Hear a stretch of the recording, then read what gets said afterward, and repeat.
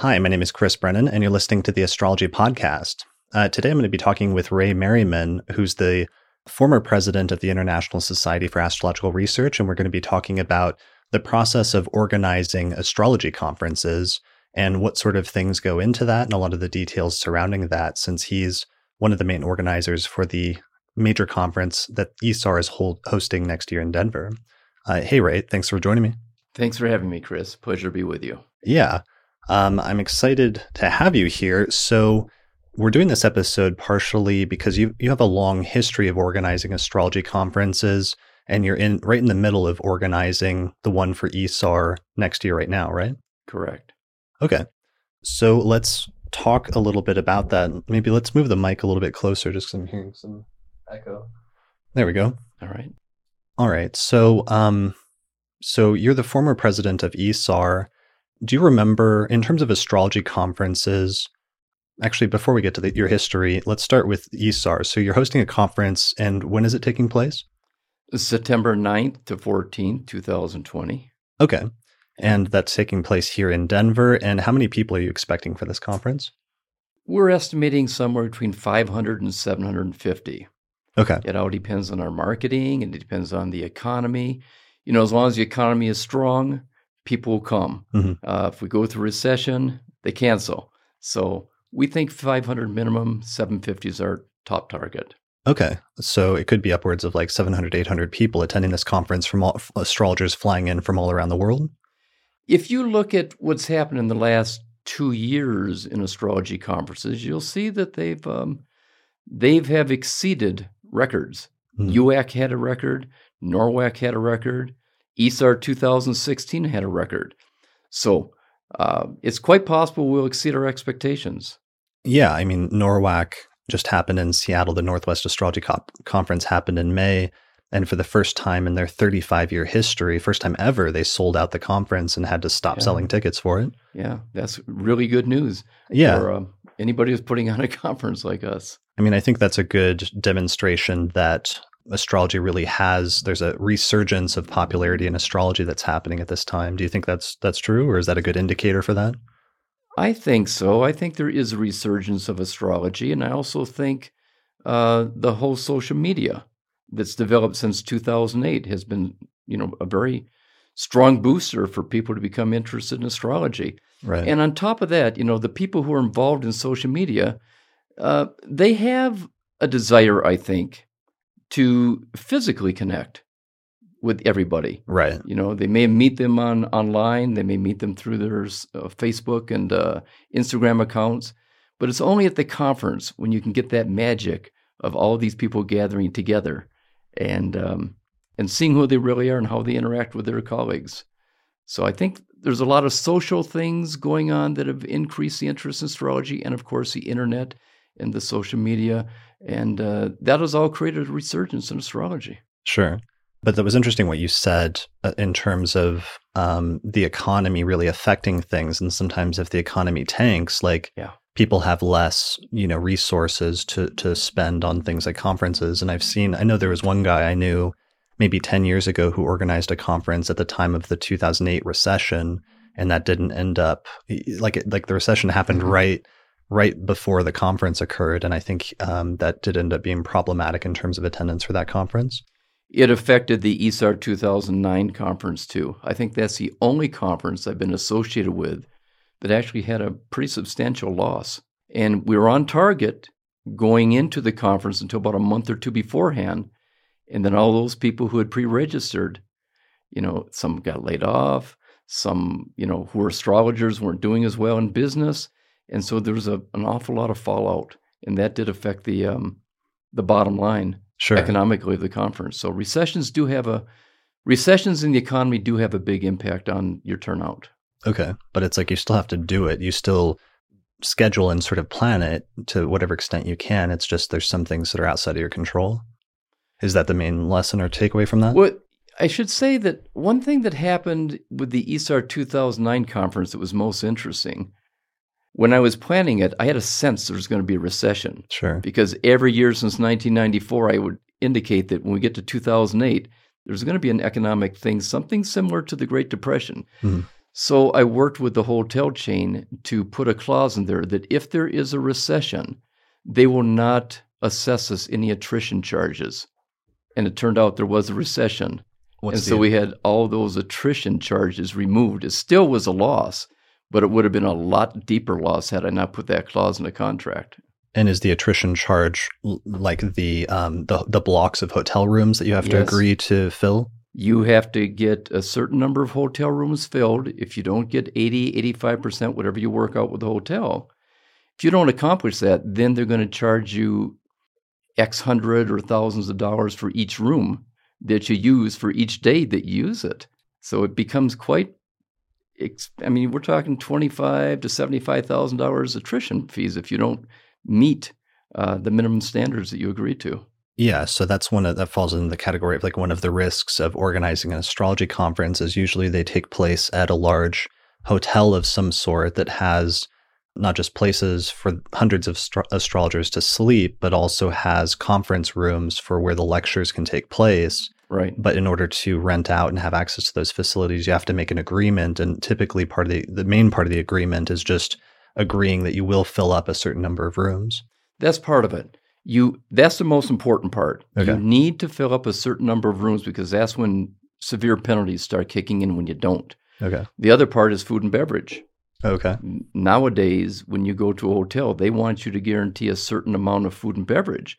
And that has gone up quite a bit in the last 20, 30 years since I began. So that's one of the ways that the hotels make money is so food and beverage is things like the banquet dinners that happen at night or even the lunches sometimes in the middle of the day. The main things are the banquet you have near the end of the conference. You try to have planning meetings where you bring in local astrology groups and you have them give us a buffet. That goes toward food and beverage. We have our board meetings prior to the conference just to make sure we're all on the same page. And for that, you order food and beverage. We have luncheons. We have luncheons, COD luncheons, that counts toward it. So we have a lot of things that we do that attempt to generate food and beverage because if the more you can promise them in food and beverage, the more leverage you have for other things you want from them. Okay. So that's important. It's all give and take. They have what they want to achieve. We have budgets that we want to fulfill. Right. So we find a middle ground there that we can both live with, and then we both got to live up to it. Right, because your primary budget and income for this entire endeavor is based on conference attendees and how many people actually show up in the end and pay or buy a ticket, which gives you entrance into the conference. That's the primary income is through the attendance, the workshops, the main conference. We also have a trade show, and so we sell booths, and we hope to make a few bucks on that too to help generate the bottom line successfully. We also have advertisements in the program book. We also sell recordings into the conference, during the conference, and after the conference. So all these things do add up to make the conference financially successful. We probably wouldn't break even in many cases if we just relied upon the conference attendance. If it was just that, we'd probably have to have a minimum of 500 people to break even. But the other things, the revenues that come from trade shows, the revenues that come from the bookstore, the revenues that come from recording sales, all that helps to break even or maybe a little better. Right. And then there's a bunch of expenses. And the primary one, I would guess, or one of the primary expenses has to be paying the speakers because typically speakers get paid some amount for however many lectures they're giving or if they're giving a workshop. And then sometimes conferences will also give you they'll pay for part of your hotel stay there or something like that. Those are our fixed expenses, as much as we can fix it. We know how many people are going to come on the faculty. We know what the faculty size is. And you do have to guarantee them a certain amount of room we call it travel expenses, but for us it's just room expenses. And then you pay them a fee. And, just to be sure that the world out there, the public listening, doesn't get the wrong idea, the speakers who come to the conferences never make enough for these large conferences to cover their expenses. No. They do it because they support ISAR, they support the organization, they support the work they're doing to promote professional astrology across the world. Mm-hmm. So ISAR and so does NCGR and other organizations. They need money to fund the activities they do on behalf of astrology. And the people that ISAR invites, they understand that. Those speakers understand. They're willing to make that sacrifice. One, because they believe in ISAR. They believe in the future of astrology and what we're working toward. Second of all, they love each other. I've got to say, the astrology community is very colorful, but there's a core community that really looks forward every 2 or 3 years when they can get together and just reconnect and catch up with each other. Right. It's something special that I don't think you see that in other professions like you see it in astrology. Sure. Yeah. It's like an actual community, and there's definitely a community vibe that comes out the most strongly at conferences compared to anywhere else. Yeah. There is a community vibe that comes out there at the conference. And in addition to that, you meet a lot of new people. I mean, half the people who come to the conference have probably been to a conference before. So that's like a reunion. That's a good feeling to see your old friends that you've been with for, in my case, 50 years in astrology. You've been going to conferences that long, so every time you go to these conferences, sometimes you're catching up with people. I'm catching up with people. But there's also the new people.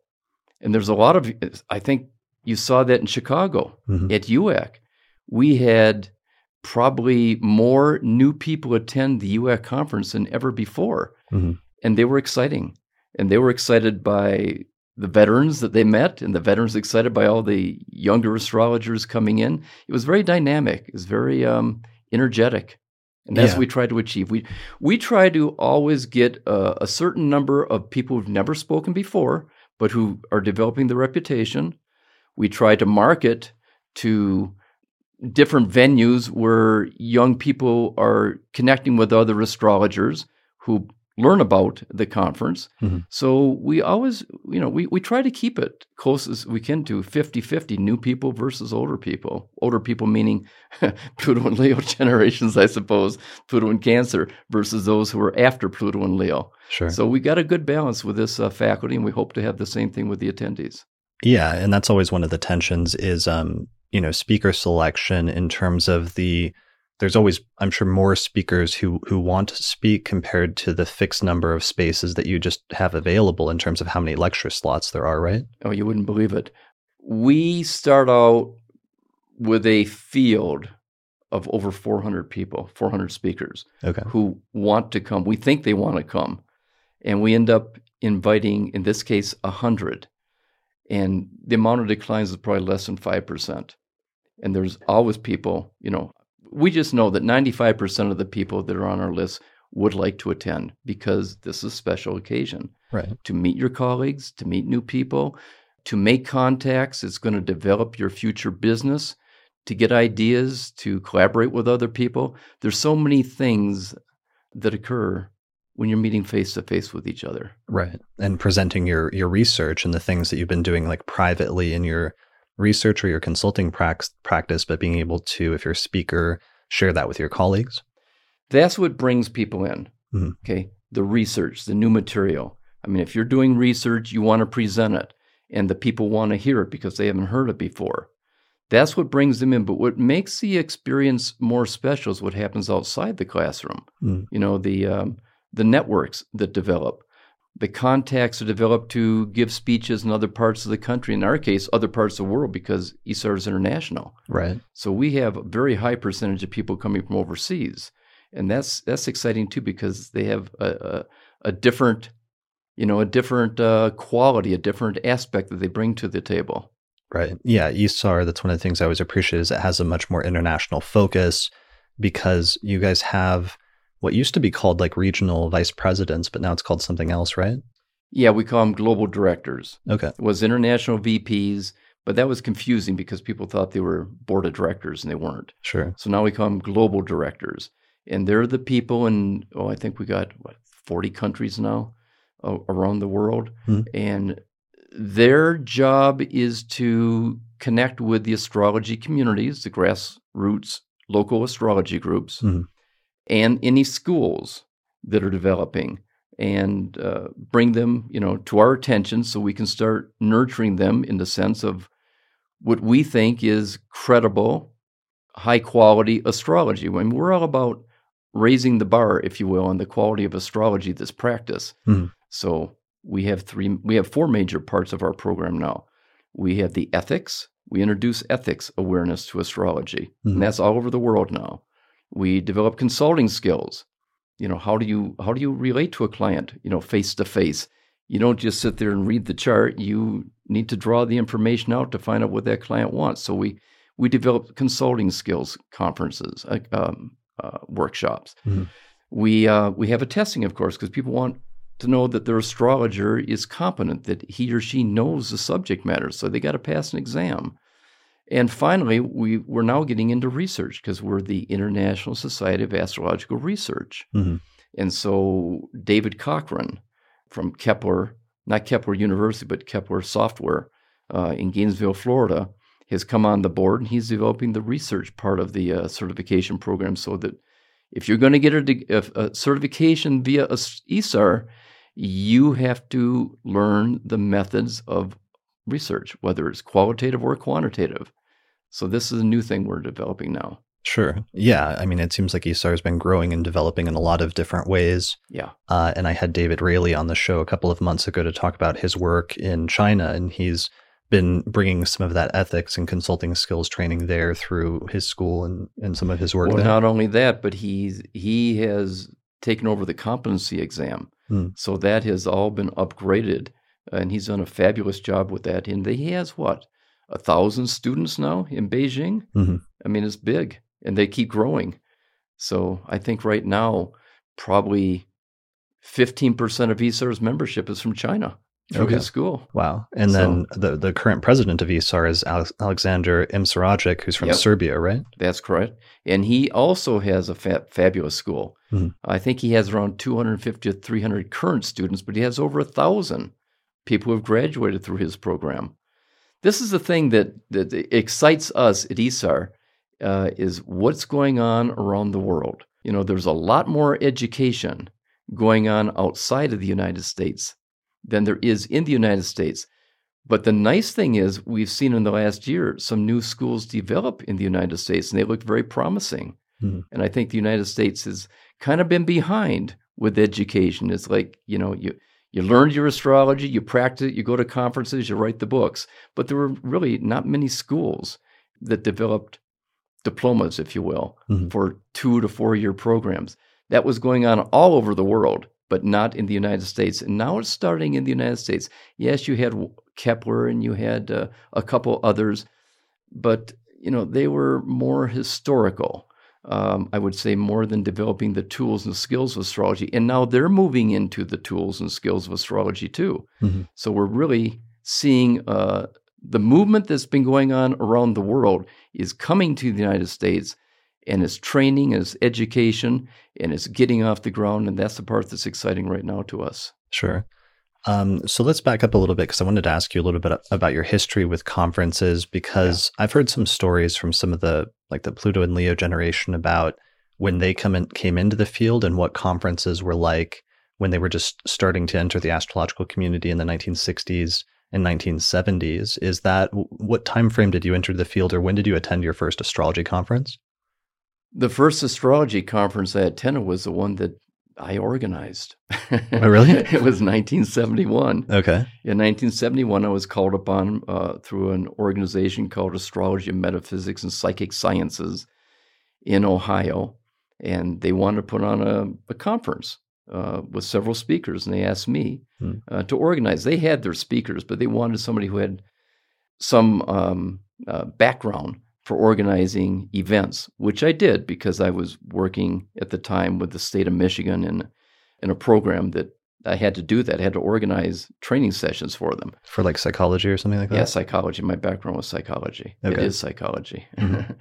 So in 1971, I put on the first conference in Michigan. It was about 200 people. And after that, I organized an organization called the Aquarian Revelation Center.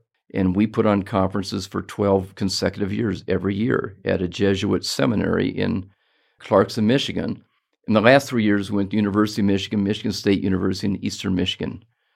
And we would have top astrologers. We'd have Dane Rudger, we'd have Isabel Hickey, we'd have Zip Dobbins. Wow. We'd have the top of the crowd. And from that came AFAN. The seeds of AFAN were born. at our conferences in 1981, 82.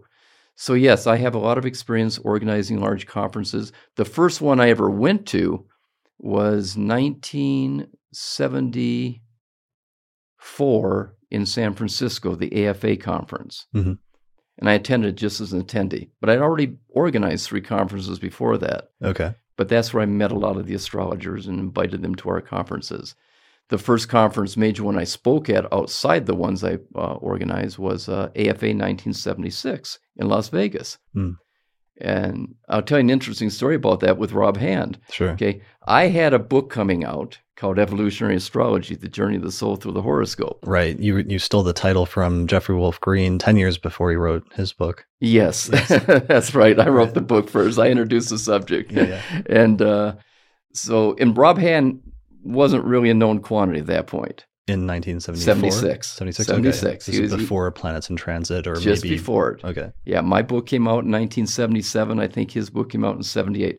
So we're both at the conference, and we're at the gaming tables, the card tables. Oh, it's in Vegas? In Vegas. Okay. In Vegas, That's the MGM Grand. That's a funny picture of like Rob Hand. I know it. Yeah. And there's Rob Hand at the table. Okay. He's playing blackjack, I think, and he's winning.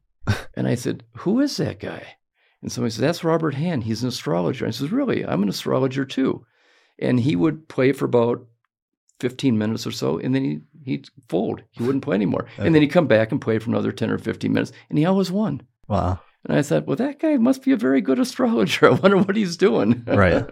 So that was my first experience in an astrology conference where I was speaking, and I happened to meet Rob Hand and Noel Till and a few other well-known astrologers then. And I think like Rob Hand's father was into financial astrology or something like that. So that might have been part of his background with that. Yeah, Rob and I, and also Neil Mickelson and Bill Meridian and Arch Crawford kind of shared that in common. I didn't get into it to 1978 into financial astrology. Rob had some background in it. He was interested. I forget what he was interested. I think stocks. He was interested in it, but that wasn't his primary interest. His primary interest at that time was transits. He was working on transits, and he was working on, was it composites? Yeah, I think composites. But he's really grown since then too, as you know. He's really gotten very involved in history, and I think Rob is probably the greatest astrologer of our generation, meaning my generation, the Pluto and Leo generation. He really set the tone, the standard for what an exceptional astrologer can be and should be through his research, through his writings, through his lectures, through his workshops. He's served astrology extremely well. Yeah, definitely. I heard that he just finished his new revised edition of Planets in Transit, so I'm looking forward to seeing that soon. Oh, I didn't know that. I know he has a book coming out. Is that the book? Yeah, I think that's it. It's going to be a big tome since it's been so long since he wrote the first one. You know, I'm sure he's learned a lot since that time. Interesting. Yeah. All right. So yeah, 1970s, you're starting to organize conferences and attend conferences.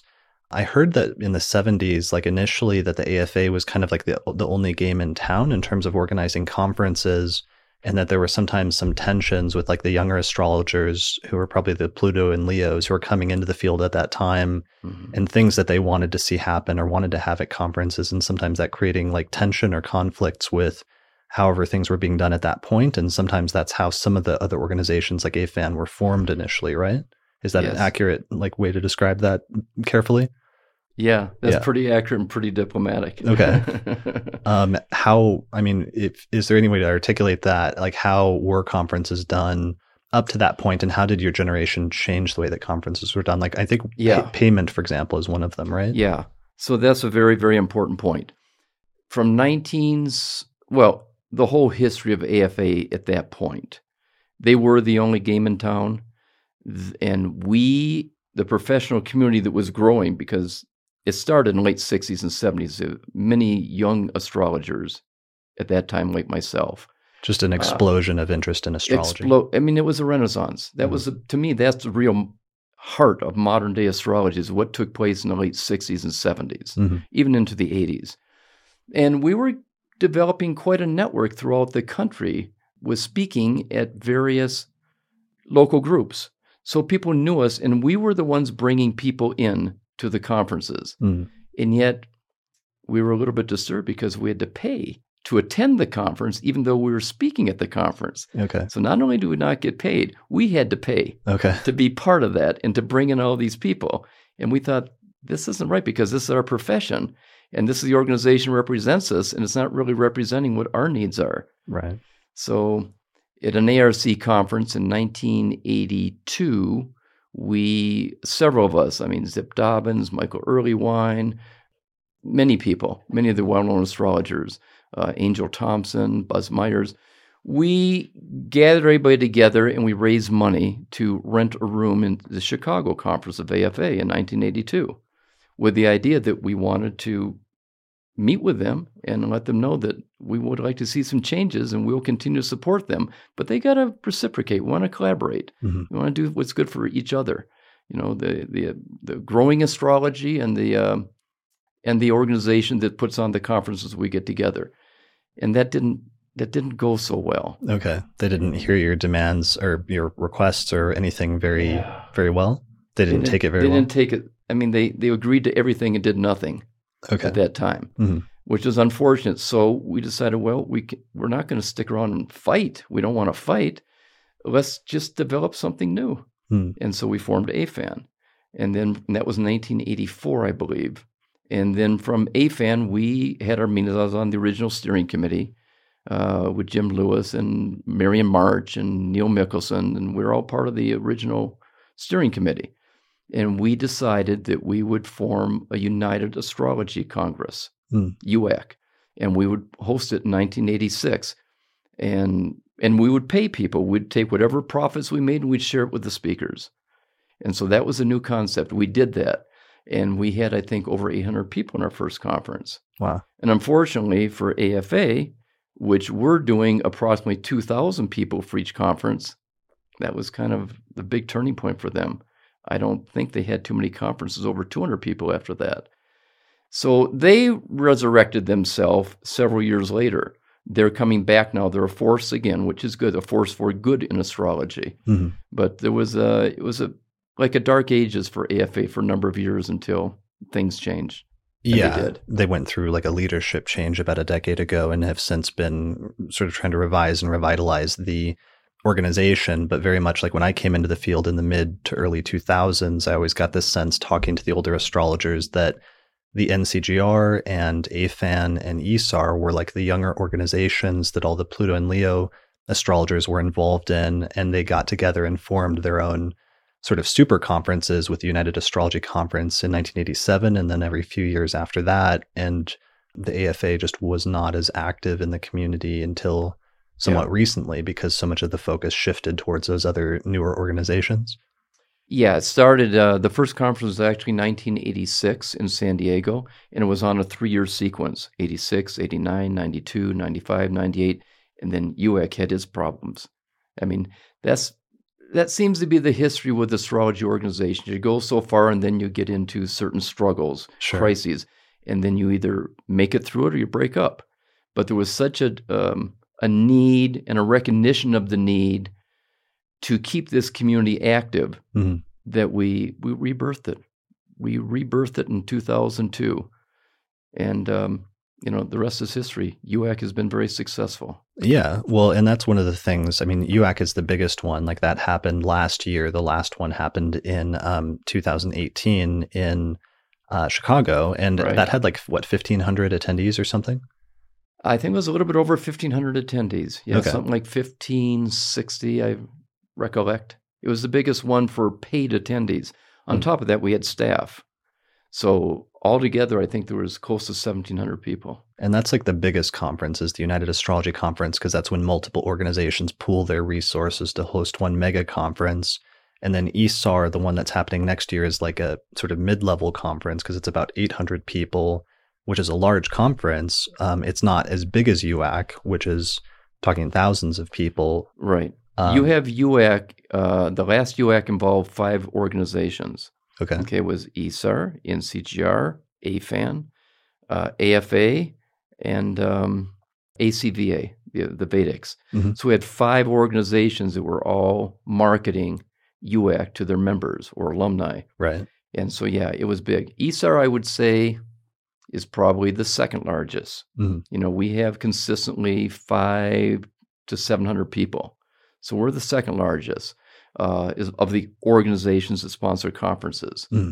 So you'll see a lot of the ISAR energy, if you will, at UAC. Of course, you'll also see AFAN energy very active there. You'll see NCGR energy.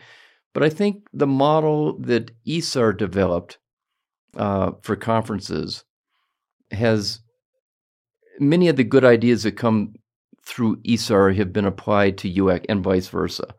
We've worked very well together in developing what we think are the different venues, the different policies, the different selection processes that are most fair and representative of the needs and the involvement of astrologers and students of astrology. Yeah, one of the things that was integrated into UAC last year and that you guys have carried through in ISAR, which is unique and seems like a new development in terms of conference models, is having a community vote or having some sort of democratic vote to choose at least some portion of the speakers. We started that in 2016 with Okay. our ISAR 2016 conference. I had the idea that we really, it's the community's changing. It's getting younger, which is great. New people are coming in. And we who are the directors of ISAR don't necessarily know who these rising stars are as much as they know themselves. Mm-hmm. So I decided, and the board supported me on this, that let's ask our membership who they want. Let them choose at least half the faculty. Mm-hmm. And so we put out a call to speakers who wanted to speak. They have to give their bio. They had to give their a topic they wanted to speak on. And then we presented to our membership. And we let them vote. And we took the top, at that time it was the top 30. Oh, it was this time too. We took the top 30 vote getters and said, okay, there's an interest in these people. They've got a following. Mm-hmm. Let's bring them in, even though we don't know everybody there. Right. So we continued that with this one. This one, by the way, will be our largest conference, the 2020. We have a faculty of over 100. We've never had a faculty over 66. Wow. That's always been our highest. So this is way larger than we've ever done before. And we put out the call to the astrologers, the 450 people on our list here about that. Who wants to speak? Who wants to submit? Who wants to apply for this? Because the top 30 are going to get an automatic invitation. Mm-hmm. Well, we closed it at 120. Once we got 120 applicants, we closed it. They kept on coming in, but we had to close it at some point. Mm-hmm. And we put the vote out on a ballot to our membership, and we took the top 30. Not only that, we then took another 28 that our membership voted on that were in the top 100. Okay. So of the 100 people who were coming, 58 were voted on by our membership. Okay, so that's over half. Over half. And I mean, what are some of because I was looking at that and it was an interesting model and I really appreciated it, but then sometimes there's pros and cons even with that, because then a vote obviously is partially almost like a popularity contest in some sense, which is good and allows you to have speakers at the conference that will be a draw in terms of attendees. But then I'm sure sometimes I noticed, for example, sometimes international speakers, if there's a lot of like English speaking astrologers, sometimes there might be more international or locally known international astrologers that might not get as many votes on something like that. And it seems like you guys made an effort after the vote to use some of the leftover block of individual picks that you had some leverage over to pick out specific people to bring in and make sure that the international community was represented to some extent, right? Yeah, that's why we do that. That's why we have that second and third and fourth steps of speaker selection. We know what the membership wants. The top 30 get an automatic invite. Mm-hmm. After that, we want to see who we know through our own personal experience with going to conferences and listening to speakers. Mm-hmm. Who do we know can address the topic, the theme of the conference effectively? Right. Who's doing exciting work on this? And then we went into the top 100, maybe it was even the top 80, and figured out who those people are who we know already have a reputation and can speak on this. And then those who didn't apply, we know there's many people out there that didn't apply who are excellent astrologers. Mm-hmm. We just know that. They've got reputations, they've got books out, and they've been to our conference before and they've drawn well. So yeah, it's a combination. There's a little bit of a popularity contest there, but there's also a concerted effort to identify astrologers who really can add to the the knowledge base and the social base, if you will, of the conference to make it a fulfilling experience on all levels, whether it's intellectual or social. Sure. Yeah, that's always that has to be one of the most tricky things is speaker selection, I would assume, at conferences. Always. You never please everybody on Right. that one. That's always the sore spot of any conference organizing. Why wasn't I chosen? Why didn't I get in with stuff like that? But we do our best to be as inclusive and get our membership as involved as we can. Yeah, because there's always new speakers or people that apply and want to speak, but sometimes don't make it in. So one of the questions maybe some people might have, especially for new speakers, is what are some things that you could do in order to have a better shot if you wanted to speak at conferences, or if you are going to apply to a conference at some point in the future? Not necessarily this one, obviously, since speaker selection is closed, but yeah. I'm trying to think of some good things that newer astrologers that are coming into the field or haven't gotten on the lecture circuit yet might want to know about that would be good pieces of advice. Yeah, there's several things they can do, Chris. One, they can develop an attractive website that draws people to their website who become, familiar with their work and their interests. Mm-hmm. Two, they can write articles for ISAR's journal, for NCJR's journal, for TMA. If they get published, that counts a lot. Three, they can write books. Mm-hmm. They can write books and get their books published.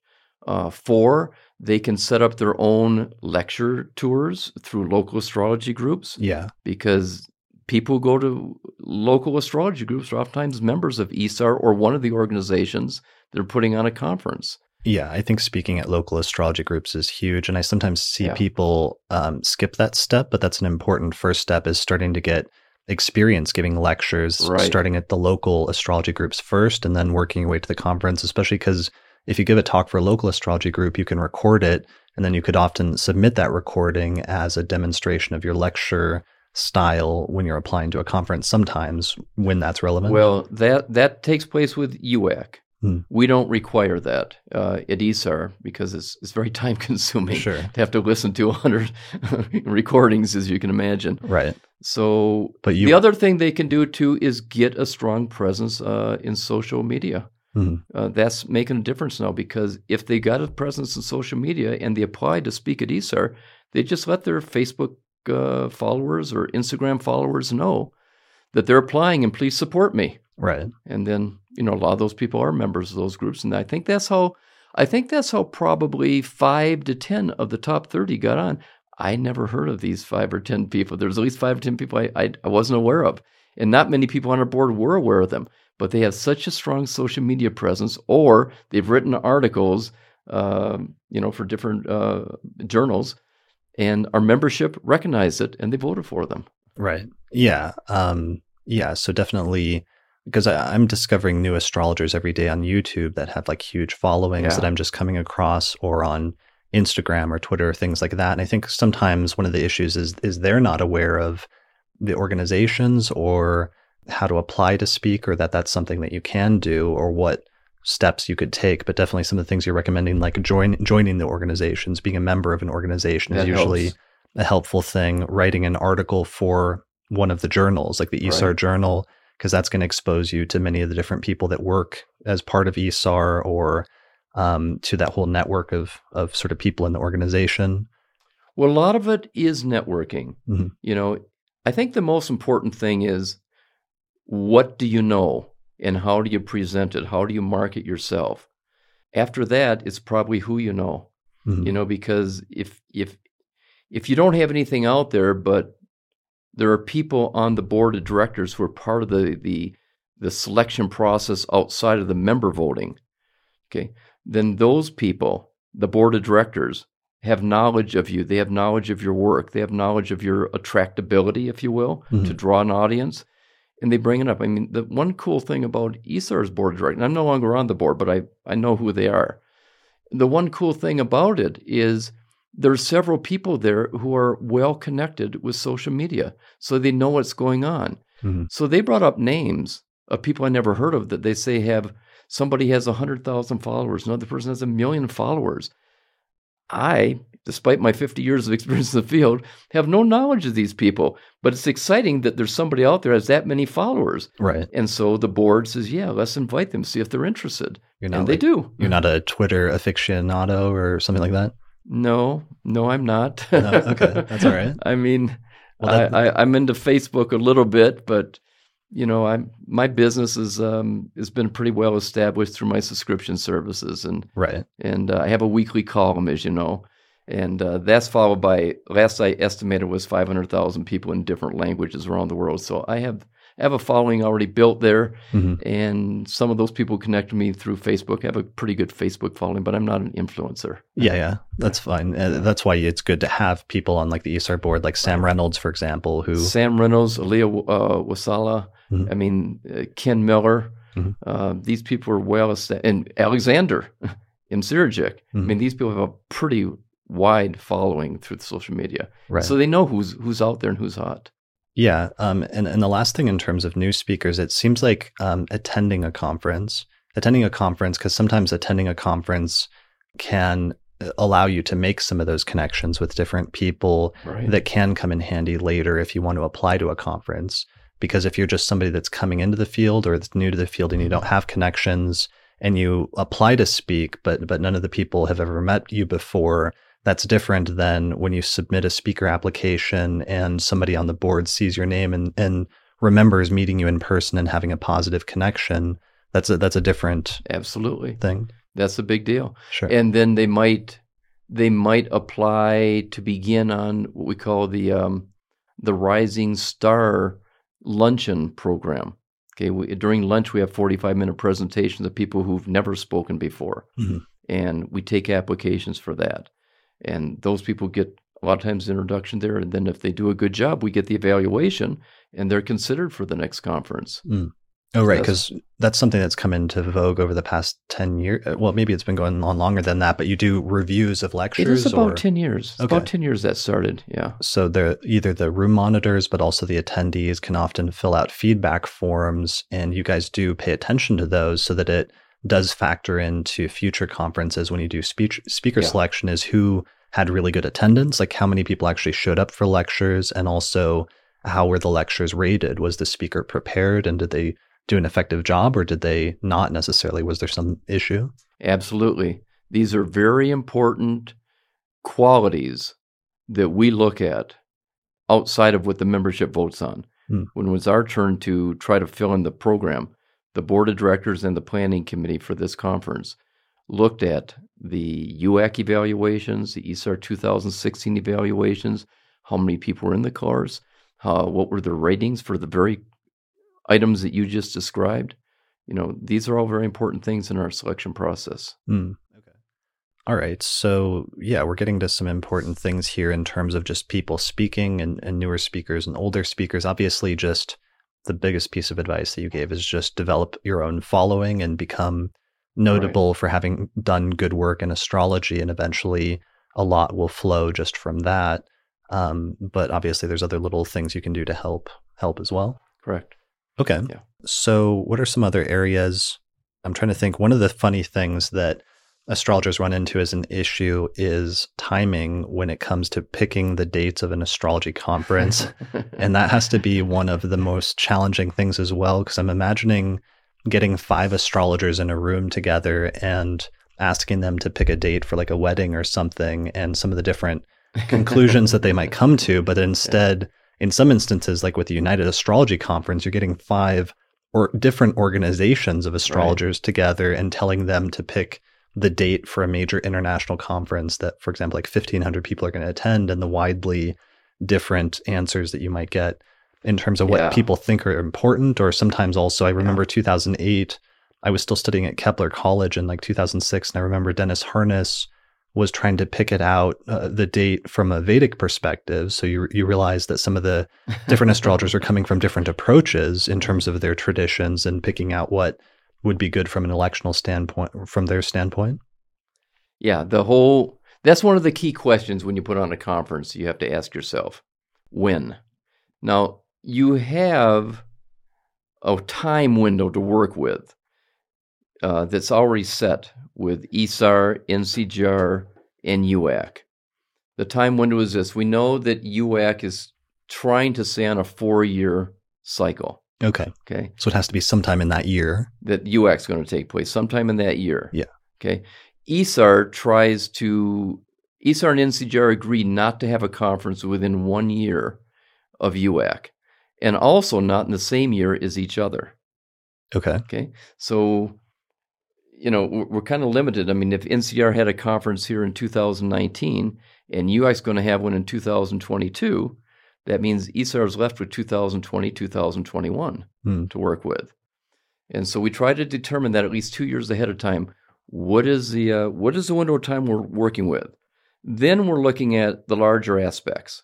Okay, what are the larger transits taking place that we can build a theme around? And how far in advance is this happening? 2 years. For ISAR? Yeah. So ISAR planning, the conference is happening 1 year from now, and you guys started planning it 1 year ago, so 2 years. Well, let's see. We started planning it in March of 2018. So it's 2.5. We gave this one 2.5 years startup time. Okay. So, and that's just one organization doing their own conference, but something like UAC was an even longer time frame. That's can sometimes be 3 years, it seemed like? Or 4 years? I think 2.5 years is good. Okay. I mean, when they've gone 6 years in between, which happens sometimes, it isn't that they're using that time to plan. It's that there's fighting over the right. organizations. And right. Are we going to commit to doing a conference again? Okay. So that happens. When you see 6-year intervals, that means not all 3 organizations were agreeing to do it again. Yeah. And then it takes time to work out the bugs, the issues that we have with each other. I'm thinking, but we do. The fact that last 2 UACs were 2012 and 2018. Yeah. So.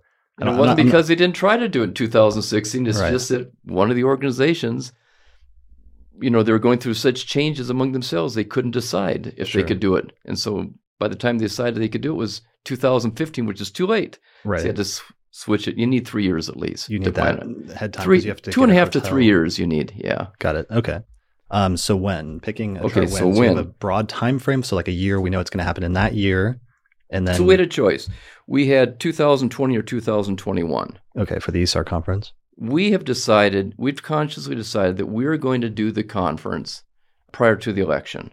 We did in 2016, and we're going to do it in 2020. We'll do it every election until UAC changes, where there is starting to interfere with them. Mm-hmm. It's really convenient because it's 2 years before and 2 years after UAC. NCGR tends to do the other 2 years in between. If we're doing 2020, NCGR do 2019, 2021, something like that. So we pick the period of the election, and then we try to figure out what is the major thing going on in the heavens at that time. Well, the major thing going on for us is Jupiter conjunct Saturn. I was going to say, there's not much happening next year astrologically. It's the first time in at least 20 years that we've had the major planets.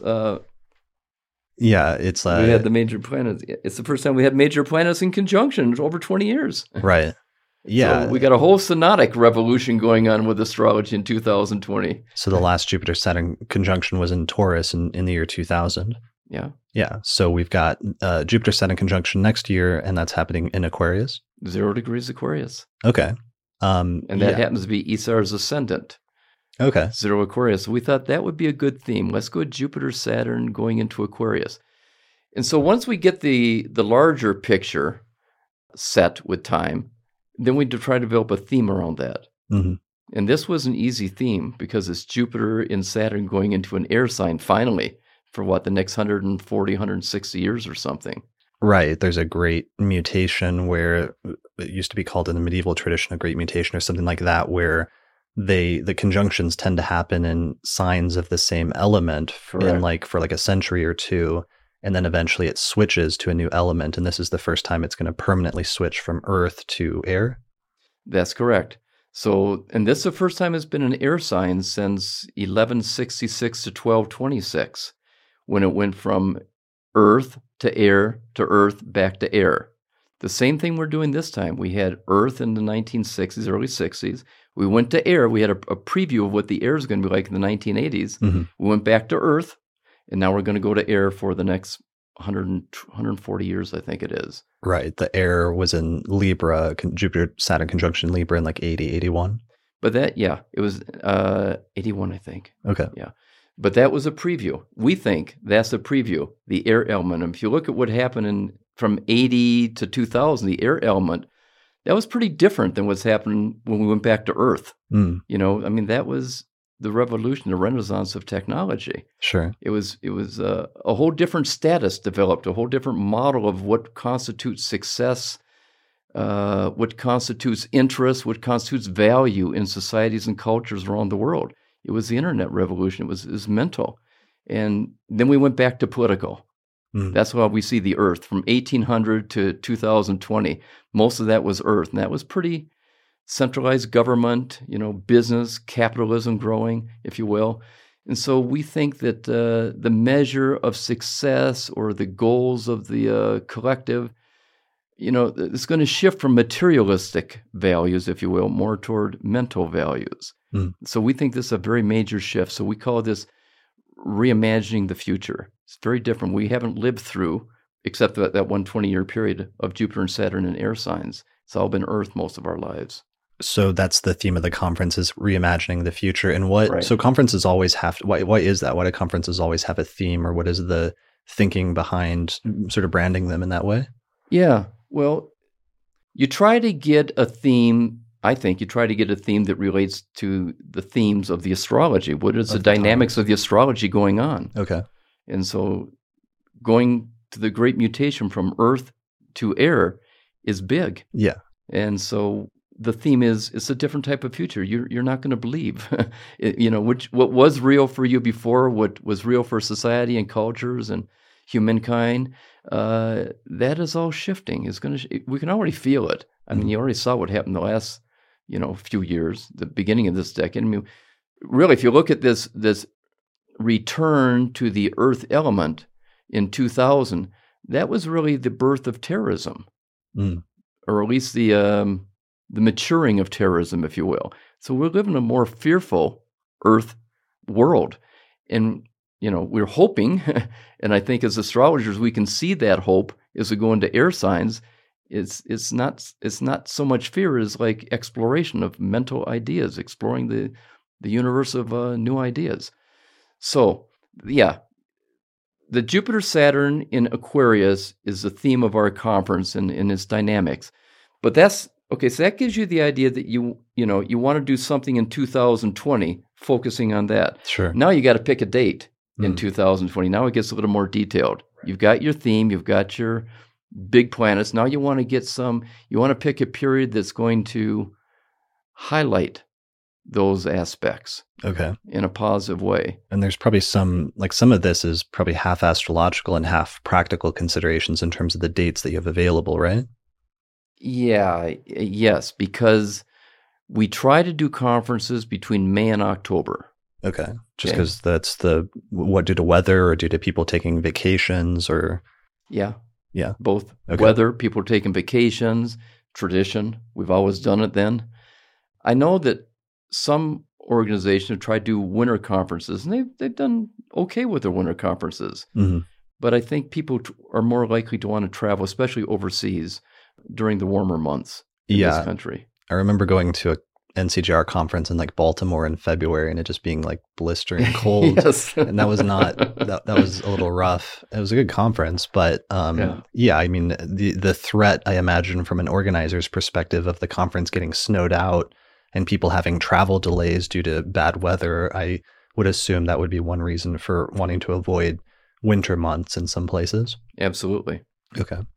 So then you're trying to figure, what are the harmonious aspects to Jupiter, especially, because in this case, Jupiter it's a lot of Jupiter next year. Jupiter-Pluto, Jupiter sextile Neptune, Jupiter conjunct Saturn, a lot of Jupiter. So we're trying to, and Jupiter, of course, has a lot to do with conferences.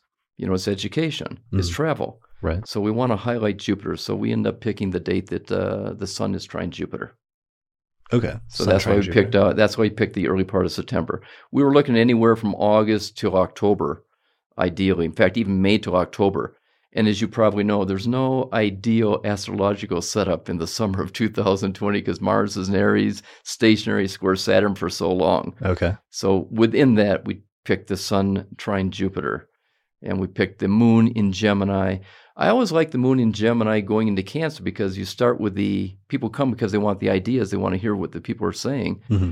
But then you start networking. You start developing your connections with the moon in Cancer. So we wanted that combination to flow. Sure. That makes sense. Yeah. Have you ever had any notable, like, major disagreements with astrologers or, like, arguments, especially in dealing with other organizations, about one group having one electional chart and another having a completely different idea about what would be a good election, and that causing, like, issues in terms of finalizing the date of the conference? I think we've experienced that a little bit with UAC. I don't ever remember that being an issue with ISAR. Okay. Once I or somebody else comes up with a date that looks really good, mm-hmm. we discuss it, we fine-tune it, and it pretty much stays in that area. Okay. I don't think we have much difficulty with the last UAC either. No. We're all pretty concerned that we wanted to get that Jupiter trine Neptune. Mm-hmm. And so we only had a 2 or 3 week period. Now, of course, it depends, too, on the location you choose. Sure. That's the next important thing, not just when, but where, because you got to find a city that meets your needs and wishes of your membership or your community, and also find a hotel that can accommodate your size of an event where they're not booked or have other groups come in. We don't like to go to hotels that have other groups. We want to own the hotel at that time. Yeah. So we were kind of limited to Memorial Day anyway, as opposed to the week before or the week after, because they were booked. We found one hotel that would do it Memorial Day weekend, which happened to fall in the time we wanted anyway, and that was the Marriott in Chicago. None of the other hotels could meet it. Okay. So that worked out good. Yeah, so it has to be usually, like, ideally at least a major city, often for an ISAR conference, like a major American city that has an airport where people can fly in internationally from around the world. We need that. We need to have an international airport because we do attract so many people from different countries. Mm-hmm. And then we have to decide, do we want a city experience or do we want an out in nature type of an experience? Right. Yeah, that's something I noticed that ISAR has historically done a little bit differently than some of the other organizations, is you guys do sometimes have conferences that are sometimes out there and away from the city at more like resort type areas, whereas some of the other conferences organizations will tend to have them like downtown in like a major city. Yeah. This is an important feature with ISAR. I don't know about the other organizations, but they seem to always want to be in the city. We try to go back and forth because our membership, when we queried our membership and asked them, would you rather have resort experience or a city experience? It's about 50-50. So we try to balance that from one conference to the other. Last conference in 2016 was in Costa Mesa, Los Angeles. It was in a walking area where you had the South Coast Plaza Mall, which is one of the largest malls in the country, and very exclusive, if you will, high end. So that attracted a certain number of people who wanted the city experience. This time we're going to Westminster, which is halfway between Boulder and Denver. It's a little bit more out in the country, and you get these spectacular views of the Rocky Mountain. It's more of a resort area. Mm-hmm. It's a fantastic location, but you're not going to be able to walk outside and have a city experience. You have to drive 11 minutes to get to one, or 11 miles to get to Boulder. Right. Yeah. And it's like there's pros and cons pretty much either way you go. I know some people, in terms of attendees and considering what's going to draw people, is there's a lot of people who this is like a vacation for them, and this might be their one vacation a year. So coming out to a conference and being able to see some other things or do some other things while they're out there, or at least like relax, is a component for them in terms of determining whether they'll attend or not. Yes. And that's another consideration. We have, when you talk about the veteran, the Pluto and Leo and before generations, we're kind of at the point where we don't want to do a hostel experience. Okay. Yeah. Okay. We don't want to have 5 or 6 people in a room sharing a bed and a mat on the floor. Right. We've done that. We did that when we grew up. On the other hand, you want to keep it affordable enough where young people can afford to come, and maybe they can do some of that. Maybe they can get 3 or 4 people into a room. Right. So that's the big tension is just the cost of conferences can sometimes be prohibitive.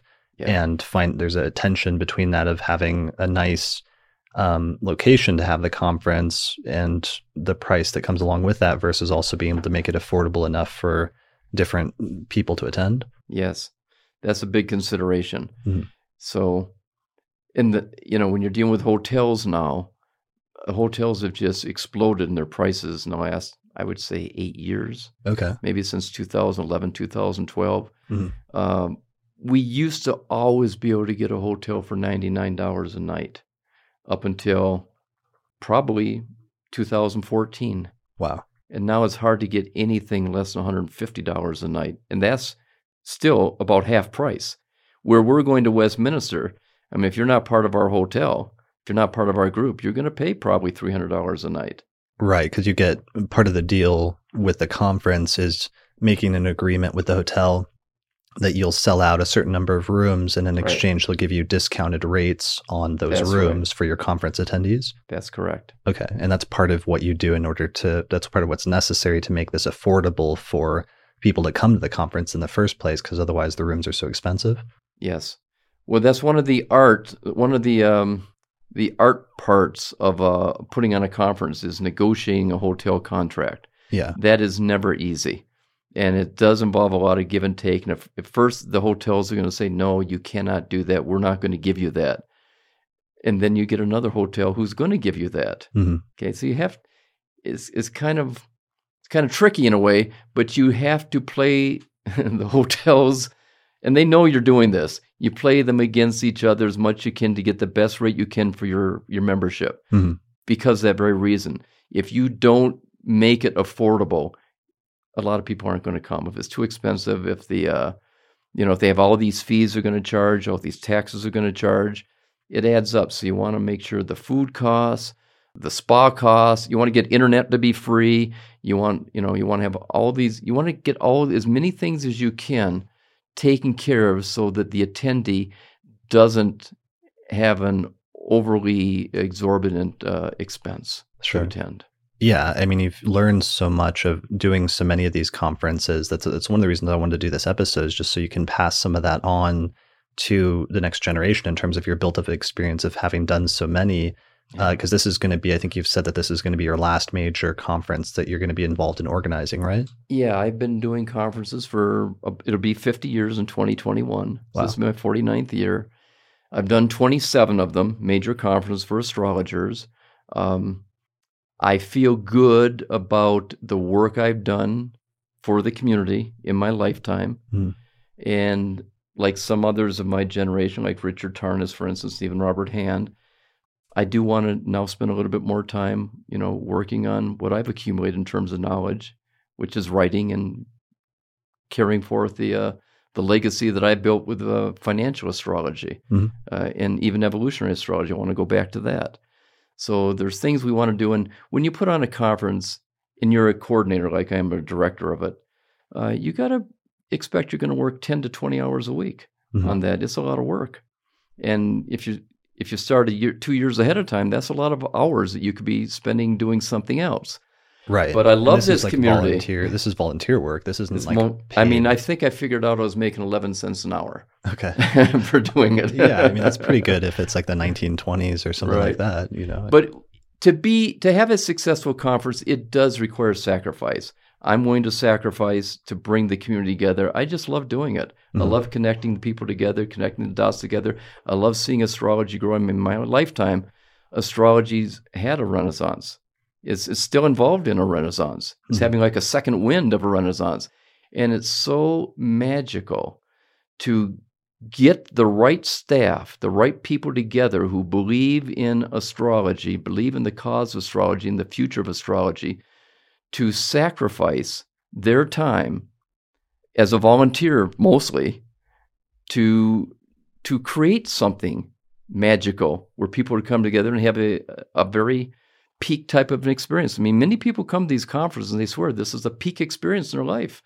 And that's so fulfilling to see that you can be part of a group to co-create that kind of experience for such a colorful, interesting, exciting, unique group of people as astrologers. Because keep in mind, I mean, we grew up in society and we weren't really accepted. Our art, our science has not been accepted as a part of society like it used to be. And I think we've made a lot of great inroads toward that in the last 40, 50 years. Yeah. And conferences create a place for astrologers to have a community and sort of be accepted.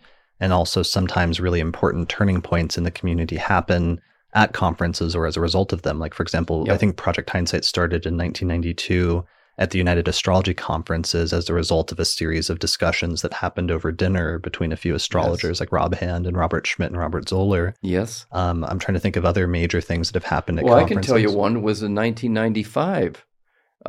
We brought together the leaders of the different organizations to put together a survey of astrologers called Project Focus. And we created a list of a questionnaire of 100 different areas, like how much income do you make from astrology? How many hours a week do you work at astrology? How many books have you written? What would you like to see happen in astrology? What do astrologers need to do to advance the subject, the study of astrology, the professionalism of astrology?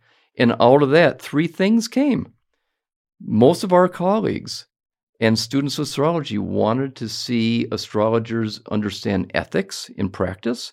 They wanted them to have counseling skills, and they wanted to be competent. And ISAR took that. ISAR took that and built their certification model, which was launched. It took us 6 years to do it, 5 years to do it. We launched it in 2000. And that has become, I think it's become a standard of excellence for practicing or educating yourself to become a good astrologer. So that came out of having a conference. We were never thought of having a survey had we not gotten together and had that discussion at a conference. Okay, that's brilliant. So the ISAR ethics certification guidelines and everything else and skills training, a lot of that came out of a survey that happened at a conference in the mid-90s. I didn't know that. That's really interesting.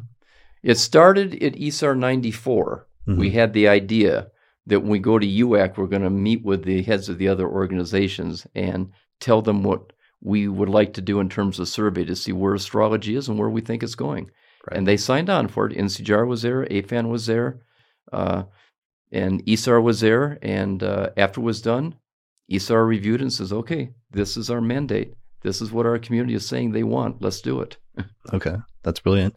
Yeah, and so there's tons of things like that are major community-defining events, but then there's also just for individuals, oftentimes life-defining events that happen at conferences in terms of like learning something new and heading off in a new direction from an educational standpoint, or let's say meeting somebody and making an important connection with somebody that changes your career, your personal life in some significant way. That goes on. You know, one of the keys to being a successful astrologer is learning how to brand yourself.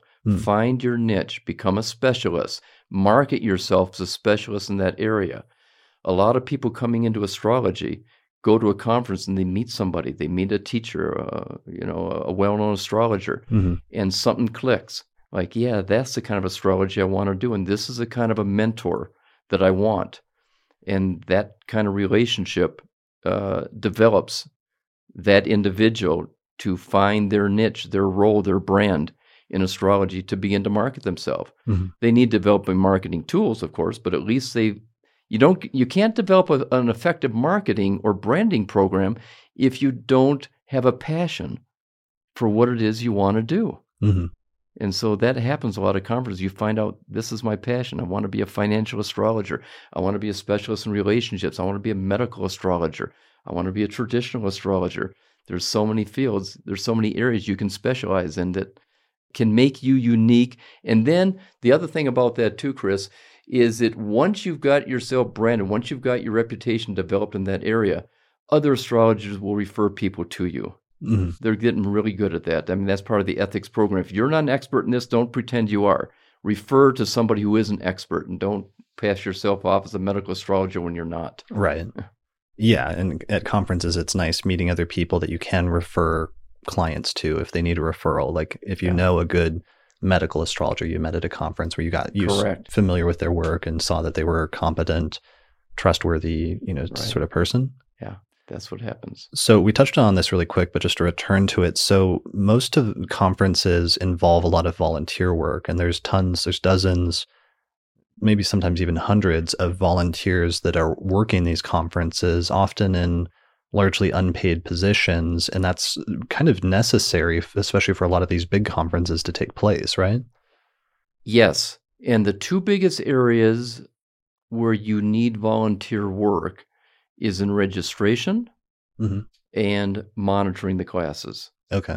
Greeting the people as they come in the classrooms, doing the evaluations, make sure the evaluation forms get passed out. And so we work with this. It's volunteer, but we have soft dollars, if you will. We give them classes or recordings in return for their volunteer work. Okay. So we don't pay them. Actually, we do pay them some money now. It's not much. It might be $50 to $100 to do it. But we also give them entrance to classes, and we give them recordings. And if it wasn't for that, if we had to pay them, $15 an hour straight up, it would not be financially feasible. Just financially, the numbers wouldn't work because the conference would lose so much money that it just wouldn't be able to happen. And that kind of happened with one of our conferences too. We had too many volunteers. And the problem is when you have too many volunteers, they take up the rooms in the hotel. And if you can't sell those rooms to paying attendees, you're missing income. Okay. Every attendee who comes is probably going to bring in $500-$600, through the classes, through the bookstore, the trade show, through various things. Well, if you've got a volunteer in there and you're covering their room or half the room expense, you've lost a lot of the income, and that can make the difference between success or failure. Right. So that's a really important point. It's interesting. It's something that took me a while to get used to, and didn't have this realization until a number of years, but it's like nobody's really making money off of any of these things. That's not really the point. Right. The speakers, are either, they're not getting paid much because the speakers just, they're getting free access to the conference now. Yep. And they might get like a night paid at a hotel. Maybe there's some conferences. You'll get half room nights for 2, 4, 5, or 6 nights, depending how many presentations you're making. Yeah, but that usually it's like a very small dent in whatever the hotel room costs, and they still have to pay their own plane ticket and food and everything else while they're out there, in addition to taking the time to prepare their lectures ahead of time and then give the lecture and whatever time they have to take out of their schedule to present and everything. So there's no speakers necessarily that are necessarily making a ton off of the conferences, but instead they're going to teach and share knowledge, and maybe as a result of that they might get some students or clients or something like that. Well, see, that's the important thing to keep in mind, that when you present at a conference, when you're a speaker at a conference, true, you are not going to get your expenses covered. You're going to be out of pocket something. But if you take the long-term approach, the long-term view, if like in your case, you have subscribers, you have members to your club. I have subscribers. So if people are there who aren't familiar with me, or they're not a subscriber, a member of my, club, whatever, if I can do a credible, excellent presentation, I'll get subscribers. And once you get a subscriber, if you continue to do good work, there'll be subscribers maybe for us or life. So it's you think of it in long-term investment. If I can get 10 or 15 new subscribers to my market letters, if I can get people, to join ISAR, because I believe in ISAR, it's an investment for the long term that pays off.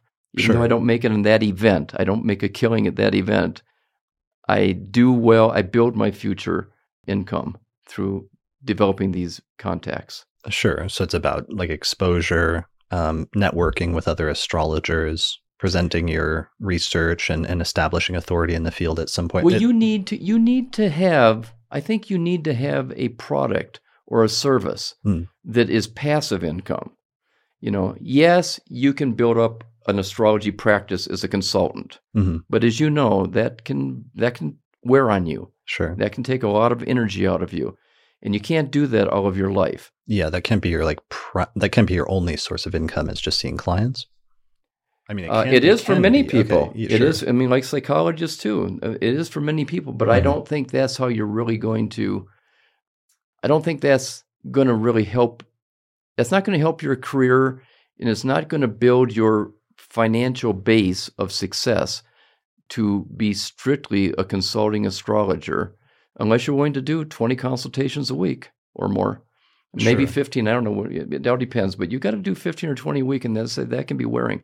So it's good, I think, for astrologers to brand themselves, to have a letter, a subscription or something, or a club, if you will, or an organization that people can join that, is passive income for you and also provides a service in a field that you have passion for. Sure. Yeah, that makes sense. And I guess what I was saying earlier, and I should clarify, is just I don't know any of my contemporaries who don't have some form of passive income that they mix as part of their income as an astrologer, a professional astrologer, in addition to doing consultations. Like people teach classes or have audio lectures or other things that they have for sale to some extent.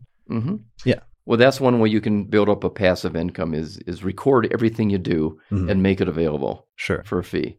Smart, professional, business-oriented astrologers, they do that. They don't rely just on consultation. They do teach, they do lecture, and they do make recordings available for a price. Right. That makes sense. So I'm trying to think of, are there any major themes that we haven't talked about or that we should touch on when it comes to organizing an astrology conference in general? Yeah. Probably the most important thing is selecting your team. Okay.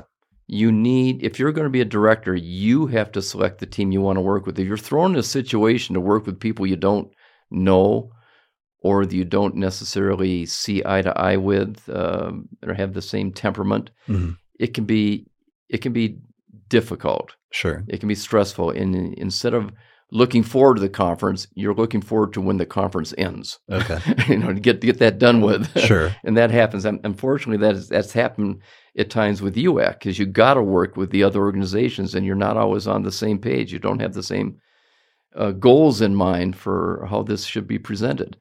But if you are a director and you want this conference to succeed, give that director the option of choosing his or her core team. Okay, and the people you need an assistant director you can talk ideas with every day or at least a couple of times a week. You need an assistant director to give tasks to, because you're going to, as a director, you're seeing the whole picture. Who's got to do what and how it ties in together. But you can't have the time to connect with everybody. Right. You don't have the time to connect with everybody individually, so you need an assistant director to do that. Okay. You need to have a very good registrar. I mean, that's somebody who's got to be really dedicated, has time, and can handle the pre-registration and the on-site registration. And that person's got to have a team. So they deal primarily with just the attendees who have signed up and sort of taking in, to some extent, their money and dealing with the financial side of things. And then once people get on site, giving them like badges and making sure the people who paid get their packets and everything else. You don't want to have a traffic jam at registration desk when registration opens. Okay. That can be a problem. So that's probably one of the most crucial sort of jobs then, is registrar. Registrar, on-site, and pre. Okay. And a lot of people, they can't make a decision right away. They want to know more about it. So the registrar has to be familiar with the program and be able to answer the questions. And they must be customer friendly. I mean, it's very important that you value customer service and you're friendly to the customer. If you're short with them, you lose them. So one of the things I always try to establish with my team is, go out of your way, bend over backwards, do everything you can to answer any inquiries that come in a very friendly way and a very helpful way. People like that. They don't like it when you treat them coldly and, why don't you just read our website instead of asking me that? Sure. Don't do that. Okay. Reach out and help them. How can I help you? Right. You want to be customer friendly. Yeah. So that's one of the most important jobs and probably one of the most challenging jobs, just because there's so much work involved in that, both in the build up to the conference and during the conference itself. And then you've got the website now. Okay. I mean, it used to be you had to have a brochure and go through postal mailing. I don't think we're going to do that this time. We're so technologically oriented now that we need to have a very, very good webmaster who can create a smooth, easy to operate, easy to navigate website and shopping cart. That's extremely important. Right. And after that, you have your food and beverage people. That's important. The trade show coordinator is very important. the monitor, the guy or the girl, the woman who's going to define who are going to be monitors and what their job is and make sure they're there to do the job. Those are all very important functions. Okay, so the room monitor coordinator. Yeah. Okay, and then there's the room monitors themselves who are the people that help the speaker get set up when the speaker shows up, make sure their recording equipment is going okay, and make sure everybody has like a badge that they signed up, they paid for the conference before they come into the room. Right. And then they do a head count and help sometimes hand out like handouts or like review sheets. Like sometimes they'll do a review of the speaker. Correct. Evaluations. Yeah. Okay. Got it. That goes on too. Yes. Okay. So there's a ton of different positions. And we have production. I didn't even mention production and entertainment. Oh, right. People, although they come to hear the classes and they come to meet one another, they want to be entertained too. And I have a policy that I don't have lectures in the evening as a rule. Every so often I'll make an exception, like before the conference. But usually, once the conference begins, every evening is entertainment and something that ties into the theme of astrology. Okay. Whether it's musical, dancing, whether it's a Michael Luton play, something like that. We try to have entertainment going on every evening where there's no head work. It's just, downtime and socializing. Okay, that makes sense. And trying to balance those two, because the days are obviously filled with like usually four lectures back to back, which is very heady, intense. That's correct. Educational, like learning environment, and wanting to balance that out in the evenings, I guess is what you're saying. Absolutely. That's what I think is very important. You got to get the balance between fun and serious study. Mm-hmm. If you get the balance, people like it. If it's all intellectual, it's all mental, they get burnt out, and they usually don't leave with as high a sense of fulfillment from that experience. Okay. So you want them to have fun as well as knowledge. Sure. That's a really good point in terms of understanding part of your underlying goal and like what you're shooting for in each instance in terms of everyone's or the general feeling that all of the attendees walk away with. Yes. Okay. Yeah, we want them to walk away with a feeling of fulfillment, enjoyment, and awesome feelings. What are some of the like best conferences? Are there any that stand out that you thought you really hit it out of the park like over the years? Every one I think I do. Okay. Every one I think is better than the last one. Okay. I think the UAC was the best UAC I've been to. I think the ISAR 2016 was the best ISAR we had. Every one I do I think is better because people are more and more familiar with what we're trying to achieve, and we work better together with each conference we do. So yes, I think everyone's better. And you probably learn something new each time, so you're always incorporating that and implementing new things with each iteration. So, when you look at ISAR's conference this time, you'll see there are new things that we're offering that we haven't offered before. And you'll see that with every ISAR conference. You'll see that with every UAC conference, at least if I'm involved with it. Mm-hmm. You'll see something new added every time. And it comes from feedback from people, or it just comes through inspiration. You can be sitting there and thinking, why didn't we think of this? Why don't we do it? And you present it to other people. If they're on board with it, they'll embellish it and they'll add on to it. And before long, you have a new purpose and a new project to launch at every conference. And that's always exciting to see how it's responded to. Yeah, and I just thought of something that's a really crucial part of organizing that you're in the middle of doing right now, which is putting the schedule together of which lecture goes when, and that's like an art in and of itself, right? Yeah, I've always turned that over to other people. This time I'm doing it myself. Okay. Because, I can do it better. Sure. I don't know. Yeah. I shouldn't say that, but I think there are certain things I've seen and I've listened to the complaints. For instance, speakers who have 2 slots to speak, they don't want to speak on the same day. They don't want to speak on 2 days in a row. Or like back to back or something. Yeah, you want to give them a day break. If you have a speaker on Thursday, you want to give them a Saturday slot. Speaker on Friday, give them a Sunday slot. Don't put them back to back. Mm-hmm. You try to balance it in terms of male and female presenters. I'm trying to balance it in terms of Pluto after Leo and Pluto before Leo, or Pluto Leo and before and Pluto Virgo and later. Okay. I'm trying to get a balance all the way through. I'm trying to get a balance with subjects. Mm-hmm. I'm trying to get a balance with attraction. I don't want to put all the top speakers in the same slot, in the same session. Sure. I want 2 or 3 of the big draws on every session, not 6 in one and none in another. Yeah. And these are things I've noticed at other conferences. They just throw the dart against the board and put this person in this slot. Because that's from an attendee's standpoint, that's one of the things that's the hardest is there'll be a slot, like a 90-minute slot or a 75-minute slot where there's, let's say 5 or maybe 10 lectures going at the same time. And if you want to see like all of them, then you're kind of in trouble because then you have to choose between like 5 different lectures that you all want to see. Yeah. So sometimes that can be tough if it's all the best speakers, like all speaking at the same time.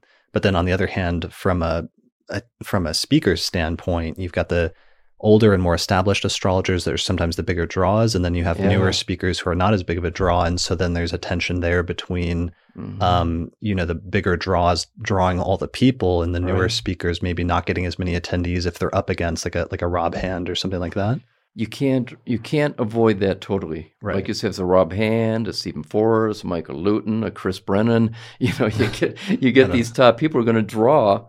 They're going to draw disproportionate to somebody who's not well known. Mm-hmm. There's nothing we can really do about that. All we can do is encourage each speaker to spend some time and create a description of what they're going to present in the most attractive, exciting, fascinating way possible. Because a lot of people do go to the topic more than the speaker. Mm. I would say the majority go to the speaker and his or her reputation. Sure.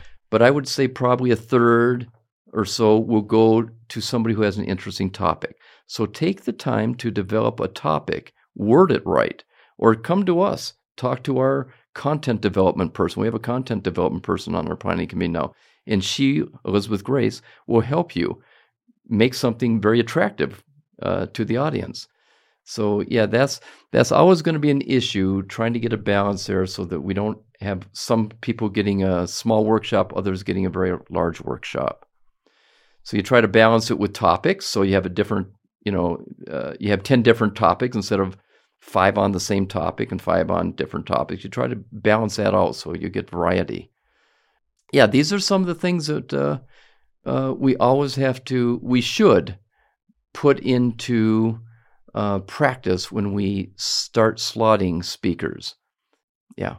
Yeah. It seems like there's a certain art to writing a good title and description that sometimes takes people a while to learn, but it can make all the difference in terms of both from an attendee's standpoint, looking through and understanding what people are talking about.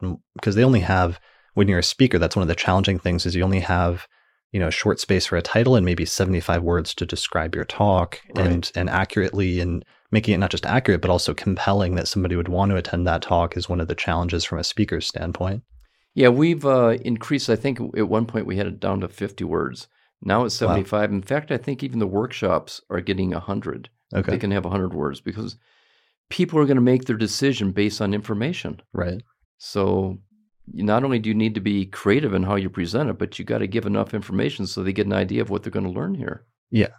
And one of the funny things that's sometimes funny or annoying from an attendee's and a speaker standpoint is from a speaker standpoint for something like a UAC or a big conference where it's planned out very far ahead. You have to submit your lecture title and description very far in advance, sometimes like 2 years or a year in advance. I know. Decide things can change. Yeah. Or just, what you think you might want to talk about and having to come up with something that's compelling versus 2 years later, once you get there and you want to give a presentation on something that's current in terms of your current research versus from an attendee's standpoint, sometimes it being super annoying if the lecture title or description says it's on one thing and then the speaker ends up giving a talk that's not exactly on that. Is something that happens occasionally? That happens a lot, even for myself, because I'm speaking on financial and economic things, and what I think is popular today may not be of interest. Something new may come up 2 years later. Sure. So as a coordinator, I try to take that into account, and my wish would be to allow the speakers to change their topics right up until the point we have to go to the program book. Mm. The problem with that is it's a lot of work. Yeah. When you change something. So I think we do it on a case-by-case basis. Somebody comes up with something, say, hey, what I was presenting isn't really isn't going to be as attractive as what I could present if you let me change it. And so I will take that into account as a conference director. I don't want to encourage all 120 of you out there who are speaking to change your topic. Yeah. But if you have something that you've found is more compelling than what you've already told us you want to present, I'll listen, and so will my staff. Okay. That makes sense. Yeah, so speaker descriptions, topics, obviously presentation style, putting together good presentations is an art and a whole thing in and of itself. Right. Where astrologers grow and develop, hopefully, and keep working to improve and get feedback from the audience and incorporate it over the course of their careers. Yes.